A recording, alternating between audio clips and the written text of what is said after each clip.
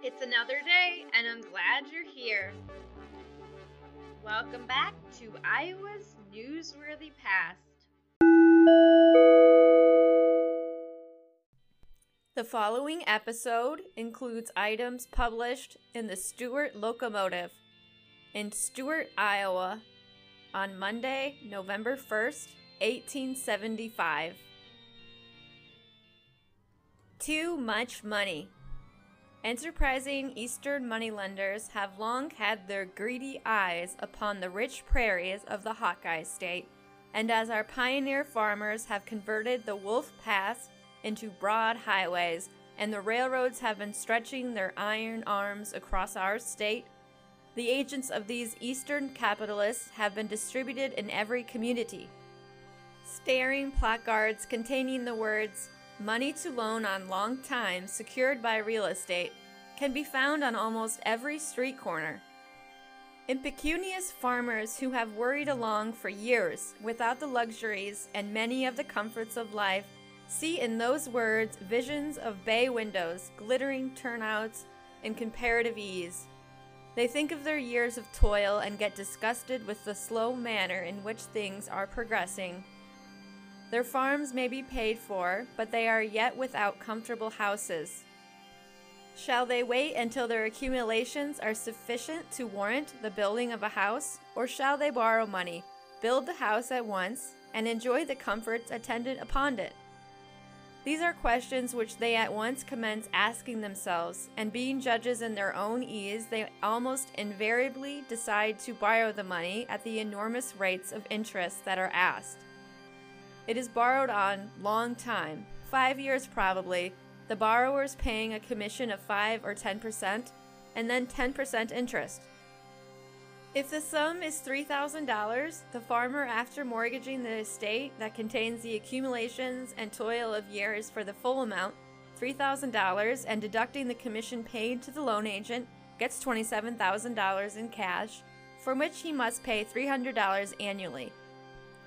The house is built and furnished, and while the money lasts, comparative case obtain among the members of the family. More luxurious habits are indulged in, and the farmer finds that his living expenses are materially increased, and the annual savings are smaller than they were under a more economical regime. But now he has an annual duty of $300 that must be paid, and he is at the mercy of the market. If grain brings a poor price, he is compelled to sell it to pay his interest and keep up his living expenses. And after the interest is paid and the expenses of living are deducted, the balance sheet leaves him many dimes in debt, and he makes no progress towards wiping out the mortgage. A failure of crops perhaps ensues and leaves him without the funds to pay his interest. Then perhaps the farm is sold to satisfy the mortgage, and the poor farmer and his family are turned from the accumulations of years of toil. This, of course, is an extreme case, but one thing is apparent. Our farmers have been borrowing too much money at a high rate of interest, and the general result, no one can doubt, will bring hard times among them and those dependent upon them. Removal of a tumor weighing 35 pounds. One of the most difficult surgical operations that has ever come under the observation of the medical profession of Iowa was performed by Doctors Dosh and Kersey near Redfield last Thursday.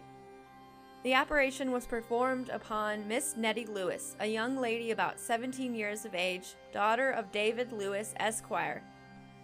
The tumor was what is known among medical men as an ovarian tumor that takes its name from its location in the body and being connected with the ovaries.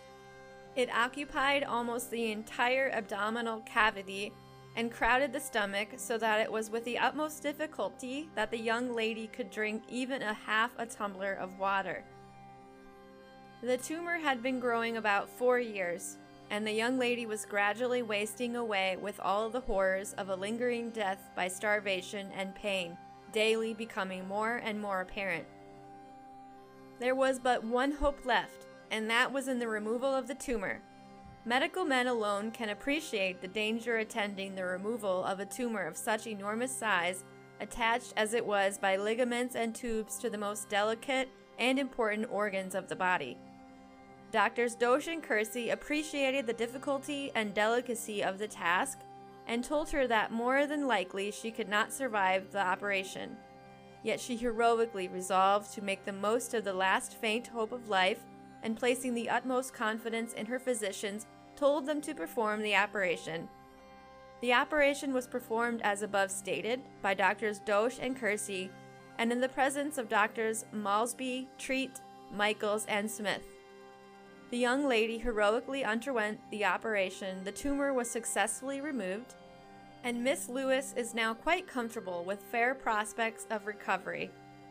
Physicians always hesitate to perform such an operation. It is one of the most difficult known to medical science, and none but men of nerve and skill would undertake it, much less successfully perform it. We have seen the tumor, and it seems perfectly wonderful that as large a substance could be removed from the body and yet the person live. But science is battled by no difficulties. Hook and Ladder Company. Stuart is to have a hook and ladder company. An organization of that kind was organized last week. This is something that we have long needed, and the necessity is becoming more and more apparent as the number of wooden buildings daily increase on our business streets. All remember the terrific fire that swept over the business portion of the town about 3 years ago. Such a fire is imminent at any time. Indeed, it will be almost a miracle if Stuart passes through the winter, which is now almost upon us, without getting scorched. We need not only a hook and ladder company, but a fire engine, and it would be economy for our businessmen to purchase one. Local sparks. Rumor says that Stuart is to have a brewery. Tramps are looking for winter quarters. The libel suit against Hilton and Moulton has been dismissed. The recent rains have made water plenty in the streams of this vicinity. The youngsters of Greenfield amuse themselves by rotten egging the reporter office occasionally. 4 of Adair County's public officers are building residences in Greenfield just now.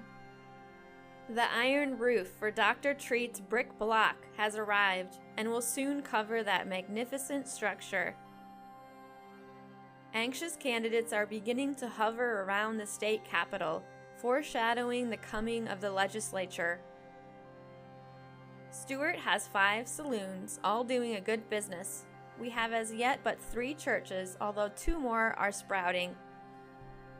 The sudden transition from warm, pleasant weather to the cold blizzard entertainments we are having just now has made business lively for our clothing men.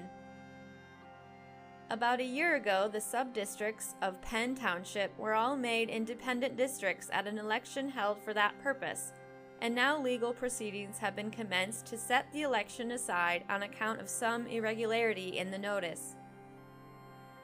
Our school building is getting along very leisurely, and our corps of 5 teachers have been waiting very contentedly since the 1st of September, and our 300 school children are putting in their time to a good advantage taking street lessons.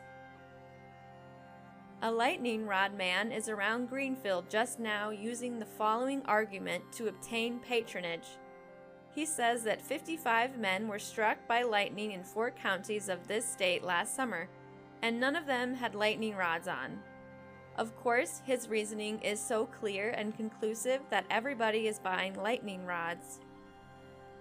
It was last Monday that one of the boys who hadn't got over his Saturday night drunk attempted to lift Judd Tennant's hair with the butcher knife in the most approved Modoc fashion, but thanks to Judd's steady nerve and ready motion, he still wears his hair, and the boy is enjoying the hospitality of the Panera jail.